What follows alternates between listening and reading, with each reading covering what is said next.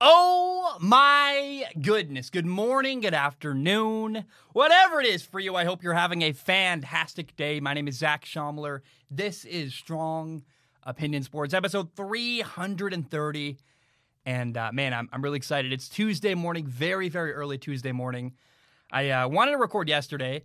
I started organizing my notes, and I took a lot of time to really kind of work through what I had to say and try to prepare everything and try to organize my thoughts and get it all out. I want to apologize in advance to Tom Grossi, a good friend of mine, runs a Packers podcast. I don't believe Tom Grossi is going to like what I have to say in this episode. And I think we're getting to the point where people have to decide whether they are a Green Bay Packers fan or an Aaron Rodgers fan. I don't necessarily know they are the same thing. We'll get to that in a moment. It's a good tease, I believe. But I want to first say thank you to NetSuite by Oracle. They have sponsored this episode. NetSuite by Oracle will help you run your business more effectively by putting everything all in one place. If you are a CEO or run a company that has $1 million in annual revenue or more, and I know that some major owners of sports franchises have listened to this show, so hey, this is for you. Now, a quick disclaimer, this product is not for startups or small companies. For example, my company, Strong Opinion Sports, we're way too small. It's me and I hired my dad as my assistant. We're way a fraction of a size of annual revenue to work with a company like this and take advantage of what they have to offer. But again, if you are a CEO, they can help you run your company more effectively. If you have $1 million in annual revenue or more, what NetSuite will help you do is more effectively manage your business by putting everything all in one dashboard. I kind of talk about the car sometimes. If you were having to check your speedometer, your check engine light, or your fuel gauge, or your engine temperature, and you had to log in and log out of different programs to check each one of those things, that's ridiculous. You wouldn't drive your car that way. Why would you run your business that way? And the reality is that once your company matures to a certain size, you're going to outgrow QuickBooks. QuickBooks has limitations. You don't need to pay for multiple systems that give you information, maybe not necessarily when you need it. What you can do with NetSuite by Oracle is get everything when you need instantaneously. You can walk away from old, outdated programs and spreadsheets. You can skip the nonsense and upgrade to NetSuite by Oracle. You can have everything all in one place. Finances, e-commerce, inventory, supply chain, HR. Everything and information on your company instantaneously.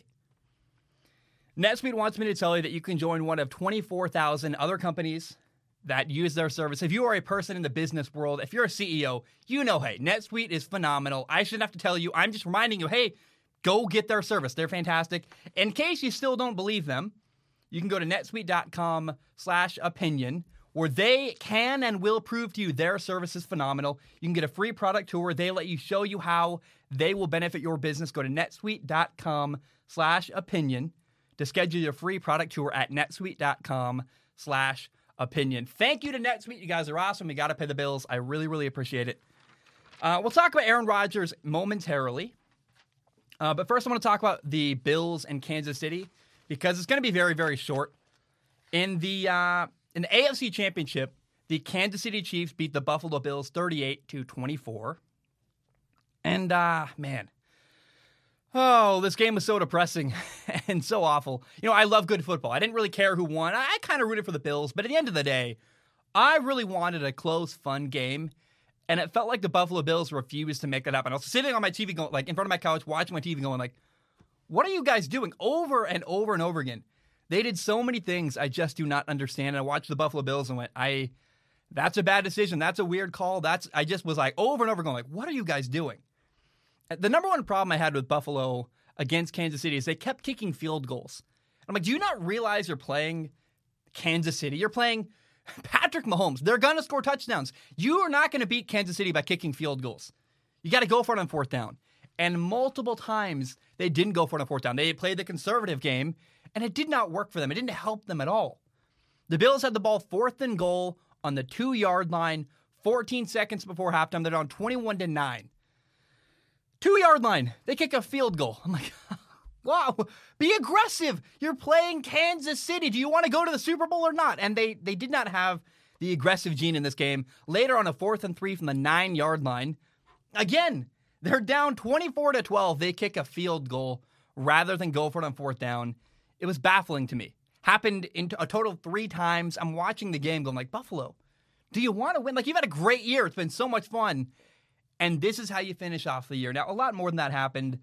First of all, you can't play timid or careful and beat Kansas City. It's just not going to happen. And you have to assume that every time Patrick Mahomes has the ball, he's going to score a touchdown. You need to score a lot of points to beat Kansas City.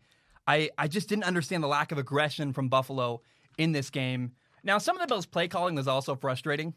Number one, on the goal line, I so badly wanted Buffalo to run a bootleg, meaning you fake the run, you roll Josh Allen outside along the perimeter, so he's a threat to run the ball. On the goal line, that's fantastic. You got a quarterback who's a monster, who can run, who can dive, who can run people over. And even if nothing else, it creates a threat where defenders have to watch him running, and it might create more windows to throw the ball downfield. On the goal line, they never did that. I was waiting and waiting and waiting, and we never got it. I'm like, man, why is this not being called?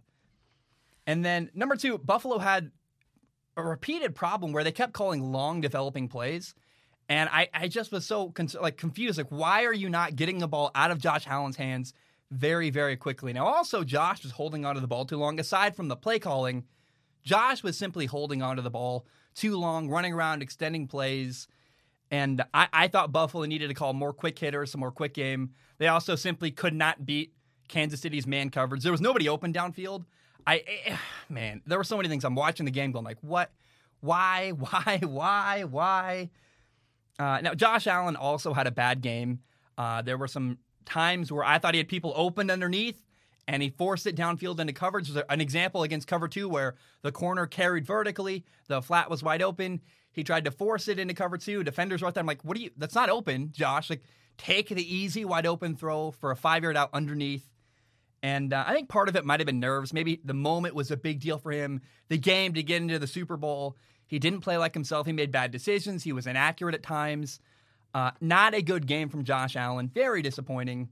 Now, credit to Kansas City. Their defense played awesome. I was impressed with that. They played a great game. I mean, really, the Bills were up 9-0 at one point.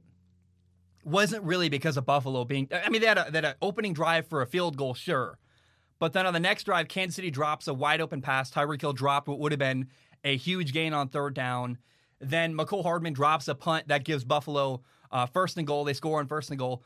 Really, the reason why Buffalo had a 9-0 lead was because of Kansas City making mistakes rather than Buffalo being this awesome, outstanding team taking the lead early on. It was also really frustrating, by the way. The Chiefs' tight end, what's his name? Travis Kelce. Kept getting a free release at the line of scrimmage, meaning that Buffalo didn't jam him or touch him or hit him at all at the line of scrimmage. And Travis Kelce shredded Buffalo. 13 catches, 118 yards, 2 touchdowns. So did Tyreek Hill. But the really frustrating thing was Travis Kelce. I'm like, please, somebody jam. And Tony Romo was yelling it too. Somebody needs to jam him at the line of scrimmage. Nobody did. And, man, I hate that this is the way Buffalo's season came to an end. It's really sad. Because Buffalo had this amazing year. They were I thought they were going to be good going into the year. But, man, Josh Allen was fantastic. They got all the way to the AFC Championship game. And to have it end the way it did with just a sour taste in my mouth with what I thought was a bad game plan. I didn't like it. I thought they were really unaggressive. I'm like, man, that's not the way to go out if you're Buffalo. I'd rather them go down swinging. It felt like they went down conservative, holding their water. I'm like, what? Guys, come on. Like, go. If you're gonna strike out swinging at the very least. It felt like Buffalo. It's a baseball analogy. They struck out looking. Like, they just didn't even go for it. I'm like, what are you doing? It was so weird. The field goes on 4th down instead of going for it on 4th. That's gonna drive me nuts the whole offseason. I'm always gonna be like, man, that was just a weird. And I've said this all year. If you're gonna beat Kansas City, you have to go for it on 4th down. The Cleveland Browns didn't go for it on 4th and 9 late in the game. Buffalo didn't go for it on 4th down the entire game. Like, every team that plays Kansas City, it seems like they don't understand. Hey, by the way, you're playing Kansas City. And the only team that kind of recognized that all year was the Las Vegas Raiders. The one game they beat them. They went for it on 4th down. They're aggressive. They went balls to the wall, and they beat them. So I hope Tom Brady and the Tampa Bay Buccaneers, they watch the year's worth of film on Kansas City and can recognize, hey, if we're going to beat them, we got to go for it on 4th down. It drove me nuts. And I still respect the year Buffalo had. It was fun to watch him. Josh Allen emerged to be a star in the NFL. He's already been awesome. Now he's had a breakout year this year. He's phenomenal. Buffalo will be back. Keep your eye on. I'm excited to watch them next year, but I hated the way their season came to an end. But I will say again, I'm excited for the future in Buffalo. It's very, very bright. Feels like their Super Bowl window is just beginning. They might keep their defensive coordinator, Leslie Frazier. Looks like they're going to keep their offensive coordinator, Brian Daboll.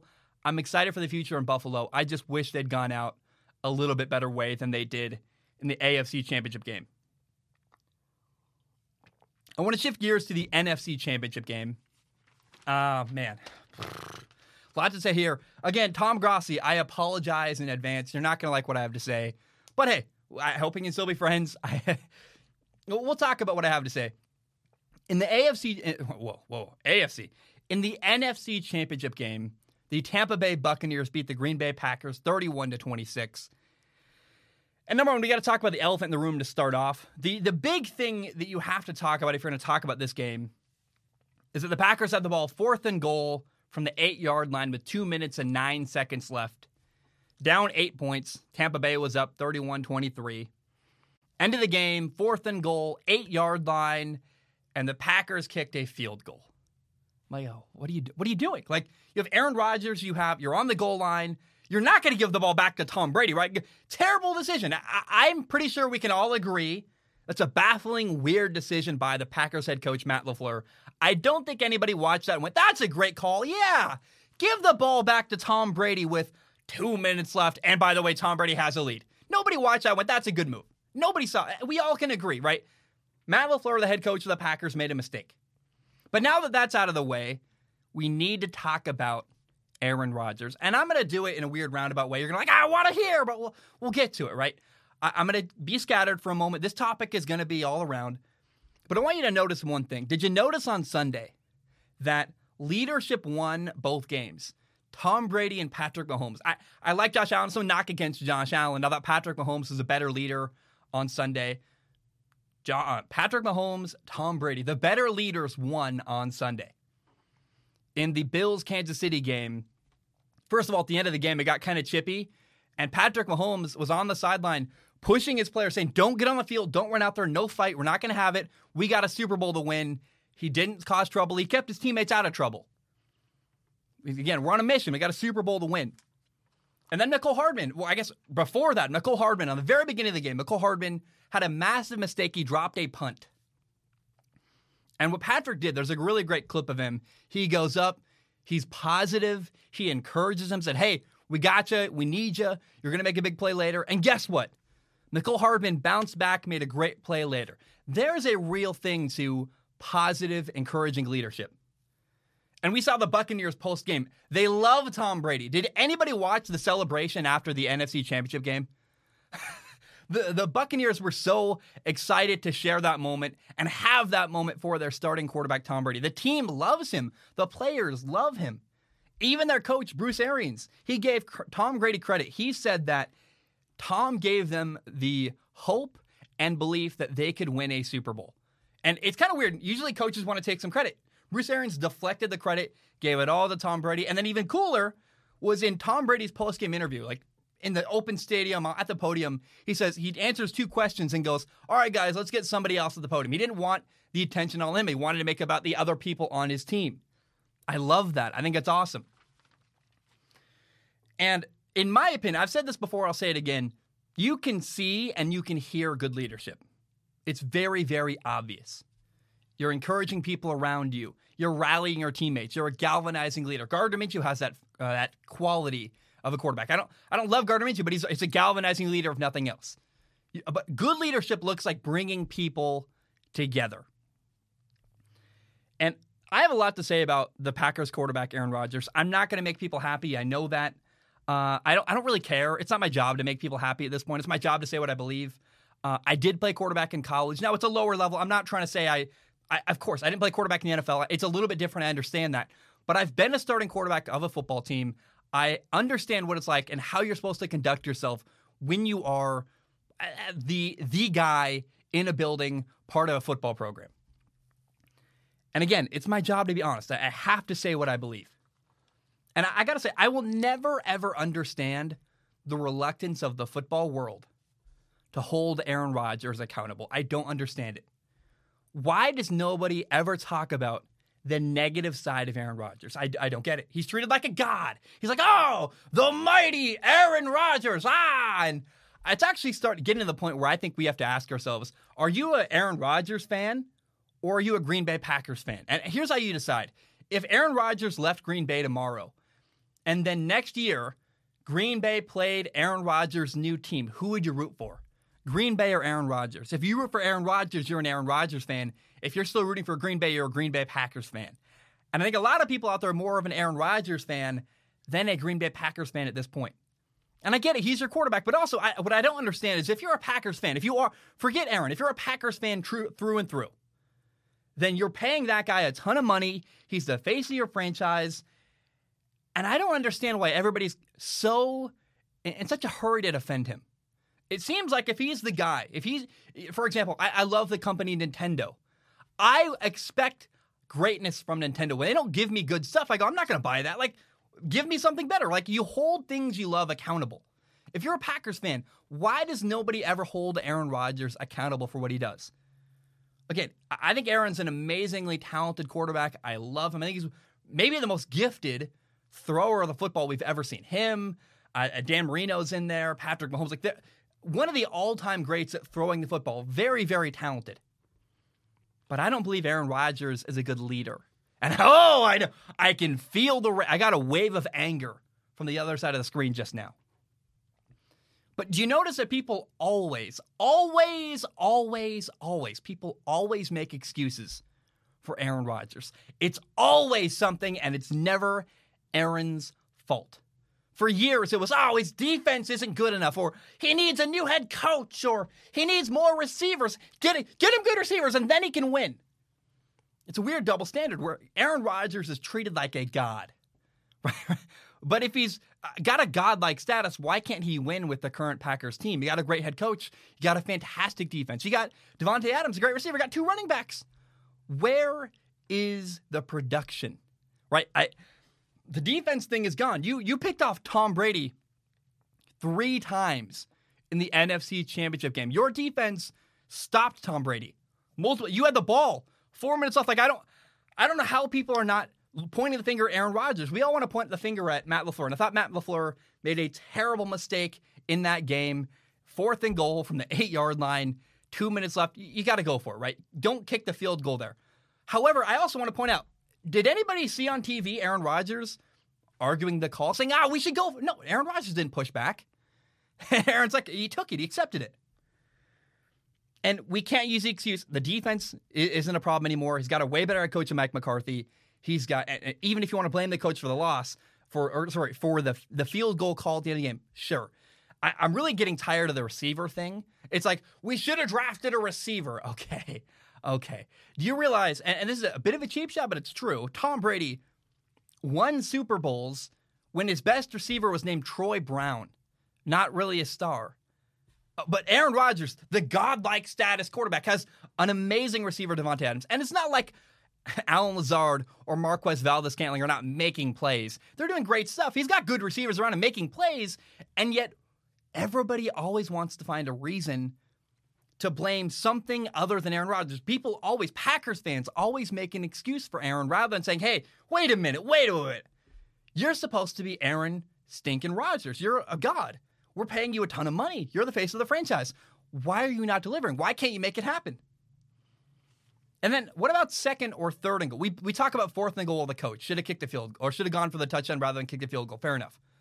But 2nd and goal, 3rd and goal, I thought Aaron had a window where he could have run. And he didn't run. He threw the ball. He didn't put his body on the line. I think of John Elway diving into the end zone, getting scissored in the air, like doing the dive where he dives, gets nailed in the air, putting his body on the line. We don't have a moment like that from Aaron Rodgers at the end of that game. He didn't make it happen. And yet nobody wants to point the finger at Aaron Rodgers. But then let's talk about after the game. After the game, in the post-game press conference, Aaron threw his head coach under the bus. He was talking about the 4th and goal decision to kick a field goal. He said, that wasn't my decision. He totally blames the coach, says, it wasn't my call. That's on Matt LaFleur. Well, wow, great leadership there. Oh, and by the way, he said his future was uncertain. So he blamed the coach. By the way, blamed the coach for a decision that I never saw him saying, hey, we should have gone. He never in the moment he could have said, hey, no. I saw Lamar Jackson this year refuse to run off the field because he knew we got to go for it. We're going for it on fourth down. We're not kicking the field goal. Why didn't Aaron say, hey, we're not kicking the field goal here? No, he didn't push back at all. Yeah, he went with it, right? Okay. Now he wants to throw his coach under the bus. It's not my call. Your problem, not mine. And then he says, well, my future is uncertain after the game in the press conference. So what did Aaron Rodgers do post-game? He created doubt and division. And again, you can see and you can hear good leadership. Good leadership is bringing people together. Exactly the opposite of what Aaron Rodgers did post-game. And then has anybody watched Aaron Rodgers on the field? Did anyone see the moment? There's a clip where Aaron Rodgers is talking to a person on defense. He does a very impersonal, talking kind of like an angry dad, goes, you need to stop them. But the guy's he's not even looking. He doesn't even turn his body to look at the guy. He goes, you need to stop them. Well, the guy's over here off to his right. Doesn't even look at him. Looks like a stern, angry father rather than an encouraging leader. And I am so tired of Aaron Rodgers' cold demeanor. There's no joy. There's no excitement. Is he having fun? I don't know. It's, again, cold demeanor. And when you watch Tom Brady, he's encouraging. He's having fun. The body language is totally different. And you do realize that Tom Brady and Aaron Rodgers have the same number of NFC championship wins, right? They've both won one of them. How many Super Bowls does Aaron Rodgers have? One. And that's great. But that was 10 years ago. That's 2010. It's been 10 years since Aaron Rodgers won a Super Bowl. And 10 years later, right, after winning the Super Bowl, now it's been 10 years, right? Now he's got more money. He's more famous. And it's really hard to not let success and money and fame change you. I've had I've got 162,000 subscribers. Even me, I've had to check myself a lot, being I got to be careful not to let my ego get too big. And I'm nobody. Can you imagine if you're Aaron Stinkin' Rodgers on every single commercial? It would genuinely be hard to keep yourself in check. But I truly believe that if you watch Aaron Rodgers, the way he walks around, the way he talks to people, his attitude, his body language, I really believe he thinks he's better than everybody else. And you see in the press conferences, you see the way he carries himself. It's always somebody else's fault rather than his. I think a good leader after that game says, I got to deliver on those goal-to-go situations. They got stopped on first, second, third, and goal on two different drives where Aaron, I thought, there was a play where on third and goal earlier in the game, he had Allen Lazard wide open underneath and forced it to Davante Adams. So there's no accountability from Aaron.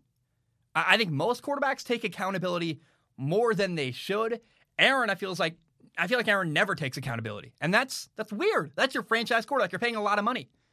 You're paying him a lot of money, and he's not acting like a franchise quarterback. I played the position, not at a high level like Aaron, but I played in college, and I've been a starting quarterback. And I look at that's not how you conduct yourself if you are the face of the program. No matter what level you are, you got to conduct yourself better than Aaron did this past weekend and the way he always has. It's really, it's been building and building for me. And I'm getting tired of having nobody else call that out. It feels like people are especially Packers fans, they're in such a hurry to defend the guy rather than hold his feet to the fire and hold him accountable, hold him to a higher standard.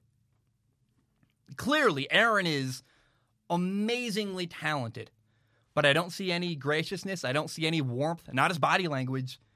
And talent alone is not going to win you a Super Bowl. Not anymore.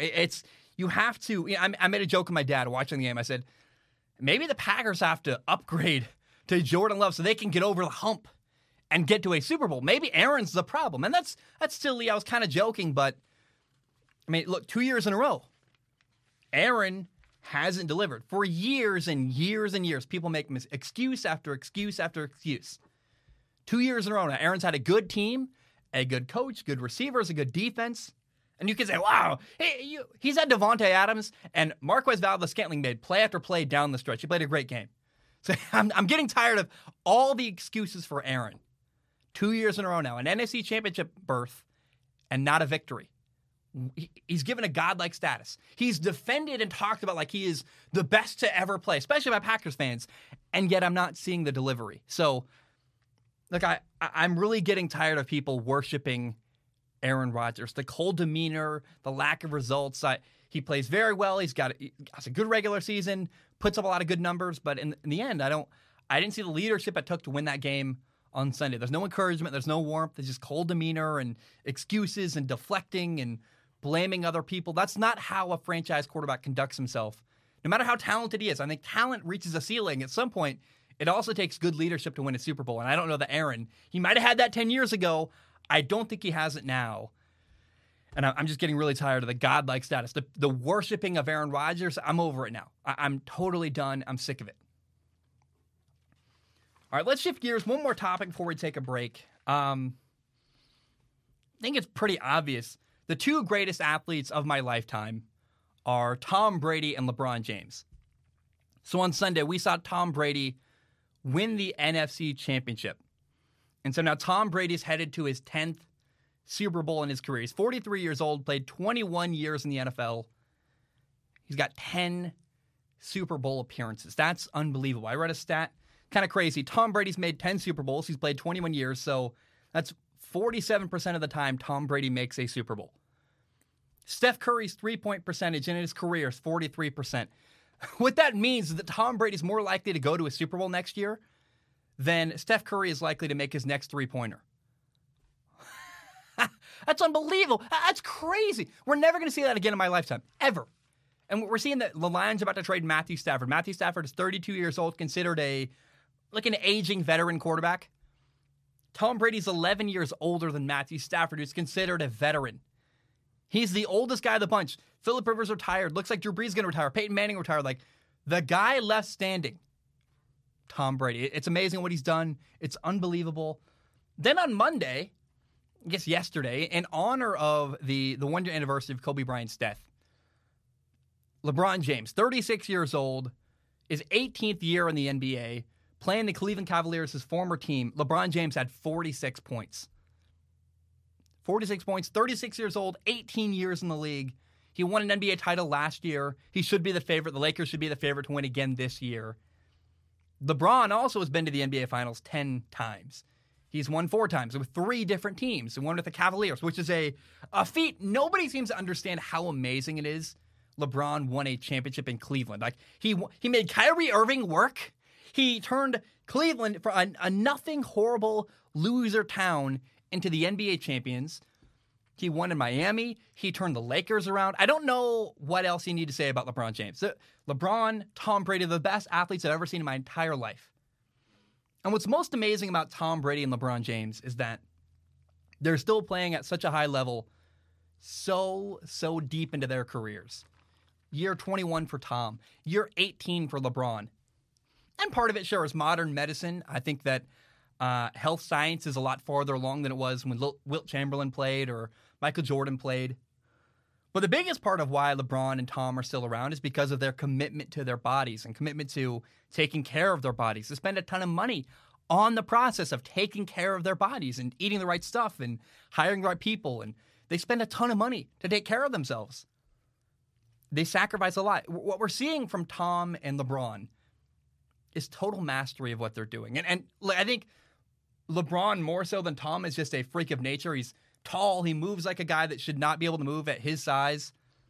But then there's something that's often overlooked about Tom Brady and LeBron James. It's not just that, well, 2 things really. It's number one, it's that, first of all, Tom and LeBron are still hungry, it's kind of amazing.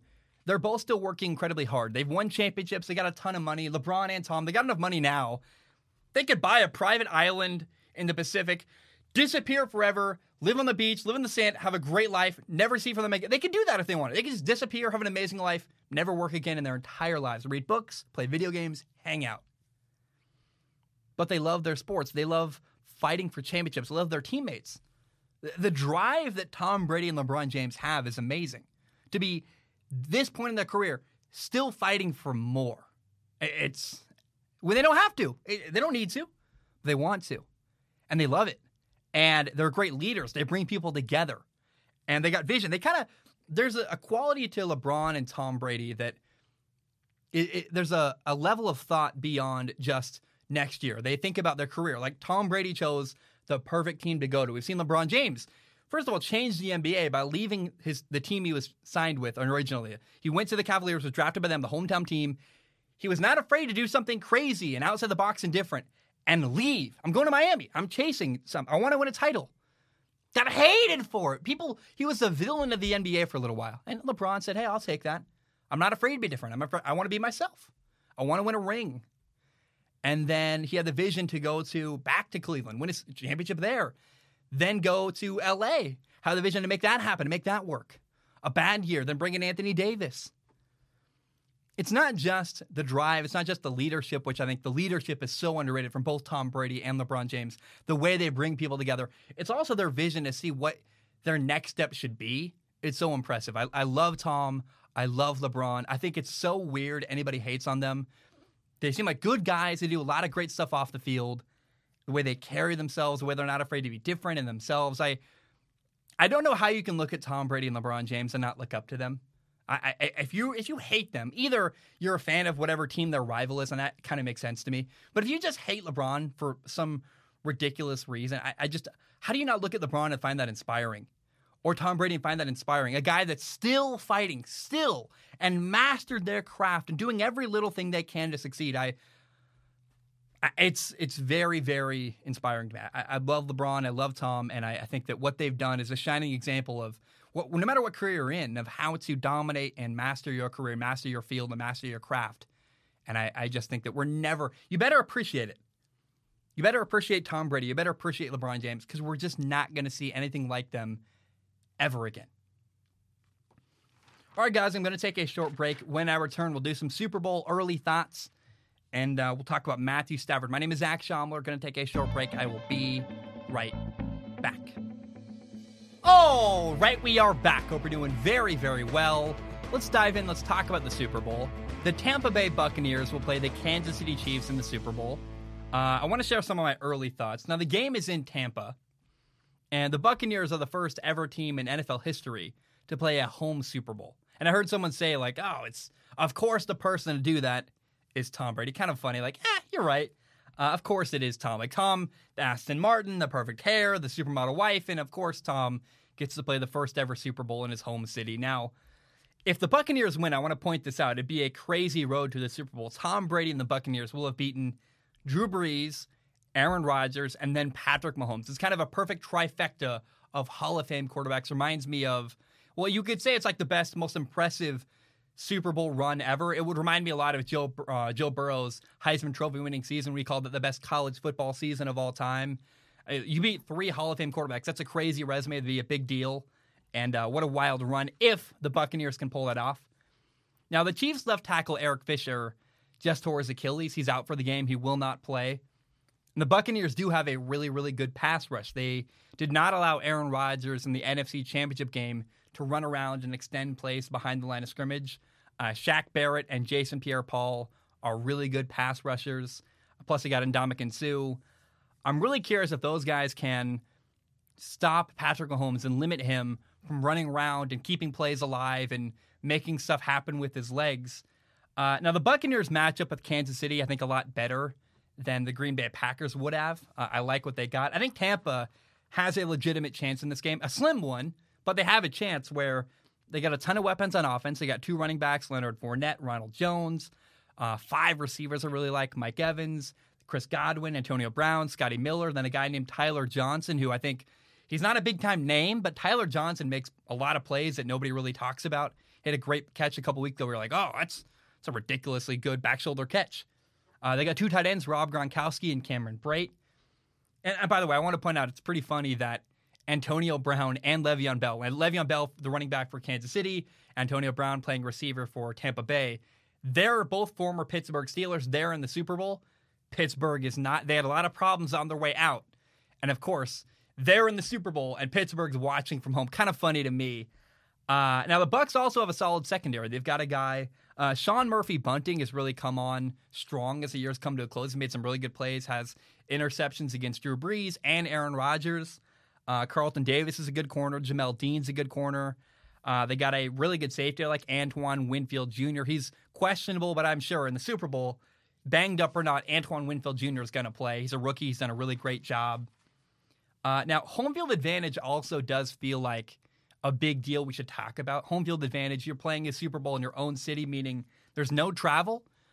You're using your own practice facility for most of it. Like you're comfortable the whole week, and you get to sleep in your own bed. There's fewer logistical hurdles. I think this is something that should not be overlooked. Playing a Super Bowl in your own city, it's never happened before. I think it really is actually a big advantage. Not about the crowd won't matter. Whatever crowd is there, they're probably not Buccaneers fans. They're probably not going to be very loud. But the fact that the Buccaneers have an ease of use, like their logistics are easier this week and the next 2 weeks, I guess, that's really good for them. Now, I will say, we'll see how I feel a week from now. I want to put out my NFL predictions for my Super Bowl predictions, probably Wednesday or Thursday before the game. Hopefully Wednesday is what I'd like to do. Have a lot of time. I don't think that what I would hate to have happen is do it too early and have something change. I want time to watch some more film, digest what's going to happen, try to give you a really cohesive, really good predictions episode. But I will say, my early thought is that it would be irresponsible to predict Kansas City to lose this game. I don't know how you predict Kansas City to lose. First of all, they've only lost 2 games all year, and one of them was a game where they rested all their starters week 17. So the reality is Kansas City's actually only been beat 1 time all year, like really their starting players. The Chiefs' defense is playing very, very well. You got to talk about their defense. They're playing great man coverage. I'm nervous. Like, can Tom Brady beat the man coverage of Kansas City? I don't know. And then honestly, I really, and this is not a joke, this is true, I have no idea how anybody can actually stop Kansas City's offense. I think you can slow them down, but you're not going to just completely stop them. You're not going to shut them down. It feels like at best, again, you slow them down. You hope that Kansas City makes a lot of mistakes. They drop some punts. They have a fumble or two. Patrick Mahomes maybe takes a big sack. If the Chiefs kind of shoot themselves in the foot over and over again, you have a legitimate chance to beat them. But, I mean, here's a problem. You can't play man coverage against Kansas City. They got 3-star receivers. They got Tyreek Hill, you just can't match up with Tyreek Hill one-on-one. He'll run right by you. He's incredibly fast. He's maybe the fastest guy in the entire NFL. It's really that. He's that much of a speed demon. You got Mecole Hardman. He's really good. He's another guy, incredibly fast. You got tight end Travis Kelce, who is a matchup nightmare. Linebackers can't cover him. And then corners are too small to cover him. Like, if you put a bigger body, the guy's too slow. If you put a smaller body in Travis Kelce, then the guy's too small to make a play against a contested catch. So it's really it's a problem. I don't know how you stop Kansas City. You got to put a body on guys in the line of scrimmage maybe, but you're not going to be able to run with them. It's a big, big mess. And then he plays zone coverage. If a defense plays zone coverage against Kansas City, the problem is that the Chiefs do a lot of stuff behind the line of scrimmage, motions, fake handoffs. They do a lot of stuff that is distracting and misdirections, and it really can manipulate a defense if you play zone coverage. Plus, Mahomes can just run around and extend a play. I watched Tremaine Edmonds get just absolutely embarrassed against Kansas City last week, where he kept trying to do the right stuff against zone coverage. He got beat over and over and over again, where he was in the right spot and Mahomes would manipulate him and move him. And it's just like, it's a mess. I don't know how you possibly could defend Kansas City's offense. Now, I need to watch more film. I want to really give you a comprehensive prediction, but if Tampa beats Kansas City, it's going to be very, very hard. They're going to need to beat man coverage, make great catches against that Kansas City defense, beating man coverage, making great. I want to see Mike Evans make a big catch or two down the sideline vertically. They need to get the ball out of Tom's hands quickly. He's got to catch and throw, like a lot of quick game, a lot of, even on vertical balls, catch it and get it out. You can't hold on to the ball too long like Josh Allen did against Kansas City. The Buccaneers are going to have to go for it on 4th down. Again, you can't play timid. You can't play careful. You got to play balls to the wall to beat Kansas City. Now, you also have to hope that Kansas City is going to make some mistakes and have a fumble or a turnover or a big sack or a muff punt. And then you got to get pressure on Patrick Mahomes. And when you do that, you have to wrap him up. You can't allow him to – you can get pressure on him, but if you get pressure and you allow him to escape the pocket and run around, it's still ball game over. So you have to get your hands on Mahomes, throw him to the turf. Don't allow him to escape the pocket and run around. And so it's possible Tampa could win this game. There's a chance here. I'm not saying it's impossible, but Kansas City should be the favorite to win this game. They should be the Super Bowl favorite. And I will say, going into the playoffs, I told people, I said, hey, Tampa Bay is dangerous. They could win a Super Bowl. They could get to a Super Bowl because they got a ton of firepower. They got good players, and it feels like Tampa has been achieving their potential, playing great on offense, playing really good defense. Tampa has a shot here, but it's a slim one. And either way, I think no matter who wins, I think it's a good game just because it's a Super Bowl. Has Tom Brady ever played a Super Bowl that wasn't close and interesting? It's going to be close and competitive, but I have a hard time. Again, it feels irresponsible to make a prediction where the Chiefs lose. It feels like it's Kansas City's game to lose, and then can Tampa make enough plays and disrupt enough to pull out the win? Those are my early thoughts on the Super Bowl. We're 2 weeks out. We'll see how I feel next Wednesday after watching some more film and diving in, but those are my early thoughts on the Super Bowl coming up 2 weeks from now. Now, to end the show, I want to shift gears to Detroit. Let me drink some water real quick first. I'm really hungry. It's very early in the morning. I haven't eaten yet. My stomach is growling like crazy. I can feel it. It was just announced that the Detroit Lions are going to be trading their quarterback, Matthew Stafford. And, man, it's said to be a mutual agreement. It's said to be like, yeah, we came to terms. We both agreed it's best. But the reality to me, it's probably that. And the rumor is, I'm not just saying this, it's also a rumor that Stafford likely wants out. He probably said, hey, I want to trade. I want to get out. Now, I'm really curious. Does that mean he doesn't believe in Dan Campbell? Is that like, hey, this new coach, I'm not down for this. I don't want to work with this guy. Or what I think is more likely is that Matthew Stafford, regardless of the coach, just doesn't want to be in Detroit anymore. He probably wants a chance to go somewhere and compete for a Super Bowl. And I think he realizes, like, I love Detroit. I had a good time here, but I don't know if good time's the right way to put it. He's like, I've been committed to this team and the city, but it's just not worked out. It's not happened for me. And Matthew Stafford has had 3 different head coaches. He had Jim Schwartz, Jim Caldwell, then Matt Patricia. And they've rebuilt their entire team around Matthew Stafford, not once, not twice, but 3 different times. And in that pursuit, they've only had 4 winning seasons. So it's not been pretty. It's not been good. And some of those winning seasons were like 9-7 twice. So like it's not been a good run for Matthew Stafford in Detroit. And it's not really all his fault. It's kind of sad. I believe, first of all, I think it benefits Detroit to trade him. They can get probably some good trade value, a good draft pick or 2. They can restart with a young quarterback. If you're going to rebuild your franchise, you probably want to get a young gun who can really, truly jumpstart your franchise, a guy like Zach Wilson or Justin Fields. Plus, I think it's also weirdly, it's kind of the honorable thing to do. Matthew Stafford has done so much for Detroit. Feels like the right thing to do to let the guy walk at the end of his career, go try to win before he retires. And then also forcing a quarterback. If Matthew Stafford really does want out of Detroit, it's not healthy to force a quarterback to play for you. That happened with Carson Palmer in Cincinnati, where if the guy doesn't want to be there, even if he's like trying to gut it out and give you his best effort, it's just not healthy or right to have a guy who really hates playing there try to be your franchise guy. It's not a good, healthy relationship or conducive. I think if Matthew Stafford really did say, I want out, I'm pretty sure Detroit can recognize, yeah, if the guy doesn't want to be here, it's not right or helpful for us to force him to be here. Let's trade him while we can and get good value for him. I would imagine that the Lions already have the phone ringing like crazy. There's probably a lot of really great trade offers already. They're waiting, they're listening, they're negotiating, trying to get the price up higher and higher. And when I think about people don't understand how good Matthew Stafford is. Like, he really is a guy who, if Matthew Stafford spent his career in New Orleans or really Seattle or with a good coach and a good team around him, a good organization, Matthew Stafford might be a Hall of Fame quarterback. Like, people don't understand. I should do a film analysis of Matthew Stafford. People need to understand how ridiculously good Matthew Stafford is. He's not even like Phillip Rivers. Phillip Rivers is a good quarterback on a bad team, but I think Matthew Stafford's better than Phillip Rivers, and Phillip Rivers might be a Hall of Fame quarterback. So I think one of the most underappreciated quarterbacks of our generation is Matthew Stafford. And when I think of Matthew Stafford, I think of the game where he separated his shoulder with right as time expired against, it was the Browns in 2009, his rookie year. And the trainer said, you can't go in the game, it's over. And for some reason, the Browns called the timeout, which allowed Matthew Stafford, who went out of the game injured, to come back in the game. And with no time on the clock and a separated shoulder, Matthew Stafford threw the game-winning touchdown.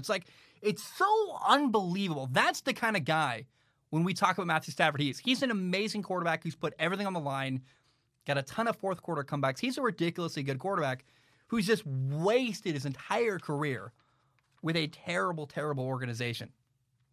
Now, there are a number of teams that could potentially trade for Matthew Stafford. The Colts are number one to a lot of people. My number one team that I want to see Matthew Stafford on is the Denver Broncos. I really look at Denver and go, if you add Matthew Stafford to that team, a team that's got a ton of really good players, if they add Stafford and if they can trade away Drew Lock and a draft pick, they have the number 9 overall pick.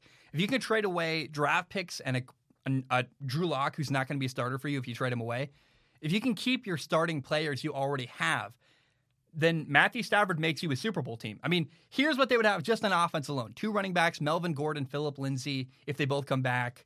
Receivers, Cortland Sutton, Jerry Jeudy, KJ Hamler, Tim Patrick.